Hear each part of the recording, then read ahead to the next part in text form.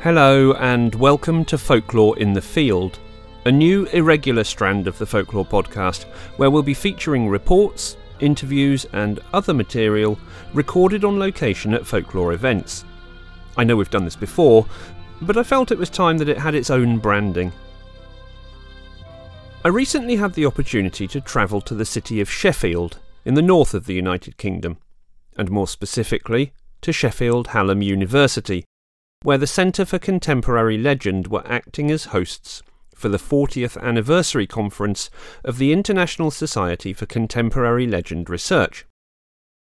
The conference ran for 5 days, and I was able to be there for the first 3, which featured the majority of the panel presentations of papers from legend scholars from around the world. I've recorded all of these for my own archives, and where I can get permission from presenters, I may be able to bring some of these to you in the future, either here on the podcast or on our Patreon pages, where you can support us and get extra content. www.patreon.com/thefolklorepodcast is the address for that, and you'll find a big back catalogue of material already there.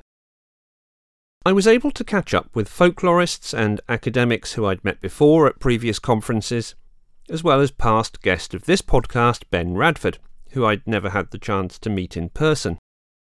It was also my great pleasure to spend much of my time in Sheffield with Perry Carpenter, co-creator and host of the Digital Folklore podcast. If you haven't listened to Digital Folklore, add it to your podcast lists and catch up with Season 1. Perry and his co-host Mason Amadeus have interviewed some of the leading folklorists in their fields, as we do here, and their show, whilst very different to this one in its presentation, is equally full of expert guests. Perry and I took the opportunity to grab a few attendees at the conference over lunch breaks, and to record some short, informal chats about them and their work, which we'll be featuring both here on the Folklore podcast and over on Digital Folklore's feed. In this first episode, we feature Dr. Diane Rodgers. Diane is a senior lecturer in media at Sheffield Hallam, specialising in alternative media and storytelling in film and television, with a particular focus on horror, cult film, and television and music. In her PhD, Diane looked at folk horror and hauntology in weird 1970s British film and TV, and her research interests now relate to the communication of folklore and contemporary legend in the media. As a co-organiser of the conference, and in particular a co-founder of the Centre for Contemporary Legend Research Group at Sheffield Hallam, Perry and I were keen to learn more about what these roles entail. I hope you enjoy the interview. I'll be back very soon with the next regular episode of the Folklore podcast. So here we are at the International Society for Contemporary Legend Research 40th anniversary conference. It's a lunch break. Everybody's gone out for burritos, apart from our guest, Diane Rodgers, who's brought a packed lunch because she is an organiser and therefore is not allowed to leave the building on pain of death.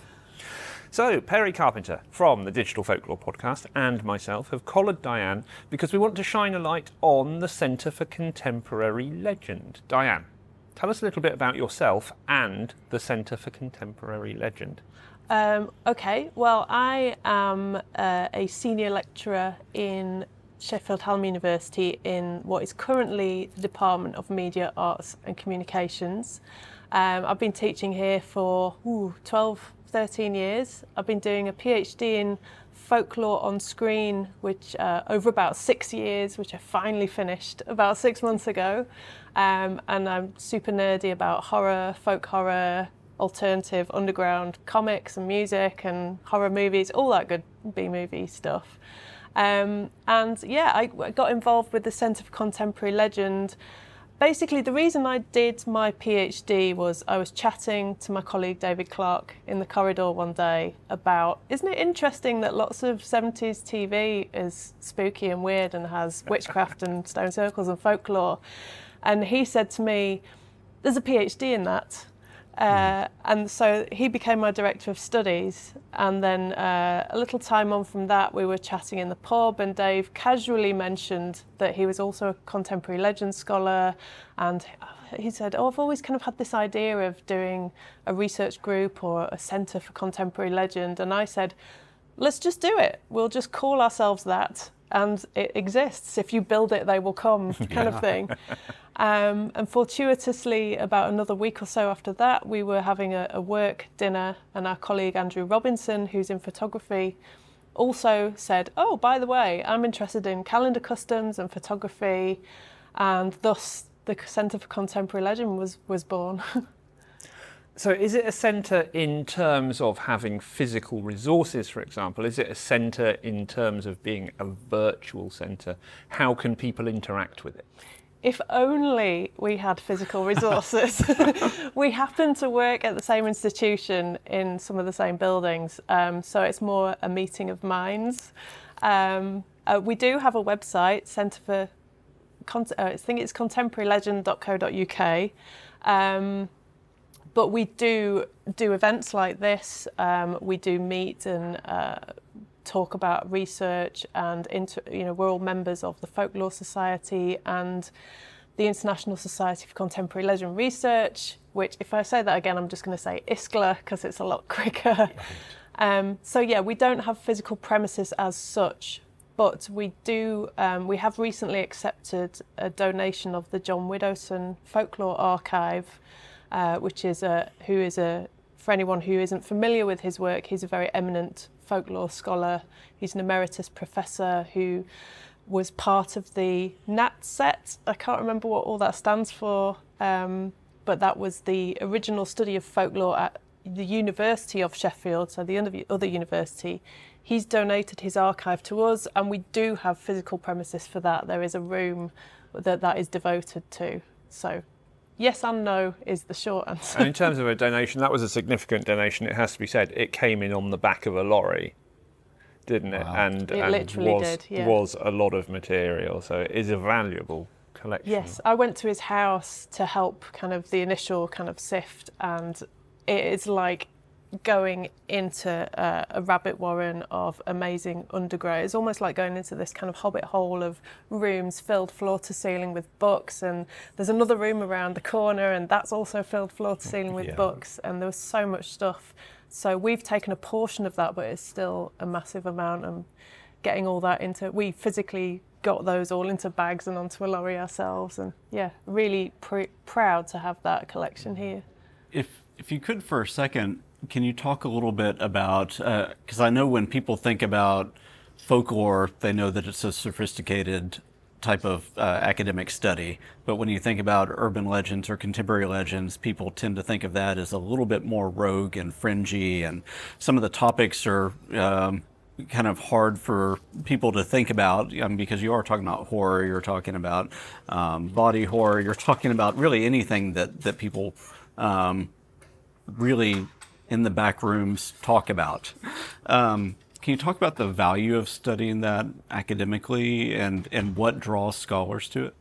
Yeah, well, I guess that people think of folklore as this kind of old, dusty, ancient, traditional rites from many, eons ago, and of Morris dancing and stuff. But yeah, urban legends, people almost immediately understand that as much more modern. Right. The Hookman, or I'm struggling to think of lots of examples off the top of my head because I've had little sleep. Right. But I think the urban legend, well, whether it's ufology or all that kind of stuff, conspiracy theories, that kind of thing, I can't see how it isn't some of the most relevant research that we need to do in contemporary society, because of the way that there is so much information, disinformation, misinformation communicated through the media, through social media, and it's all based on, well, a lot of it is based on stories that are passed on, which is folklore and contemporary legend, urban legend, whether it's about COVID vaccines, or we just had a really interesting paper on contraception, what people think about that. It applies to it affects how they behave in their everyday life and can have real world effects or risks, whether that's who gets elected to be president or prime minister, unfortunately, or real world health issues, health risks. It affects how they look after themselves. So understanding how those stories are communicated, whether it's person to person or through the media, the more we understand that, the more we can kind of educate ourselves and each other about how we behave to each other, how we communicate as a society. Yeah, so then that's also a thread through this conference specifically. You do touch on disinformation, misinformation, and all that. Can you talk about the thread that you're hoping to hear with that? What was the purpose of centering on truth? Well, the truth is out there, because it's the 30th anniversary of the X-Files, which it instantly comes to mind, and I think a lot of stuff like that shows how relevant, especially with all the conspiracy theory stuff about ideas about whether it's about COVID or whether it's about environmental problems or climate issues. There's so much polarizing argument on both sides of those arguments. Yeah. All of that stuff is more relevant now. And I think that, like you said, it's an interesting thread running through the conference about how do we communicate the importance of understanding this to people outside of this discipline and show how important this discipline is to understanding what is truth anyway. Yeah. We all have our own truths. We all have our own everything is a story. I often think about this recently, actually. From the moment you wake up, I mean, everybody's different, but you maybe turn on the news or listen to a podcast on the way to work, and then maybe watch a movie, or you're writing a chapter of a book, or everything is a story. It's all what happens next, what happens next, and understanding how those stories are fundamentally woven into our everyday lives. And yeah, what is there is no truth in inverted commas. And kind of debunking that, or how, to what extent you not necessarily debunk things, but have to do that in a way that's respectful to people's beliefs as well, is really important in this kind of world where we understand colonialization more, all that kind of stuff. So honestly, everybody's truth is different, but also some truths can be more dangerous than others. Yeah, I've heard that as a thread through this too, as people have been talking about medical issues or climate issues or treatment of indigenous populations, and all of that is at what point, and how do you wrestle with the ethics that traditional folklore has had about not being non-interventionist and really just saying, well, your truth is, we're not really interested in whether something is true, we're just interested in why these stories emerge. Exactly. Are we at an ethical crossroads somewhere? I think that is the prime directive for folklorists. Right, yeah. I mean, I like to think of it like that because I'm a Star Trek nerd. Do too. So I like having my prime directive is, I'm not looking down upon your beliefs as the antiquarians might have done. Yeah. That we're not collecting as such. We are.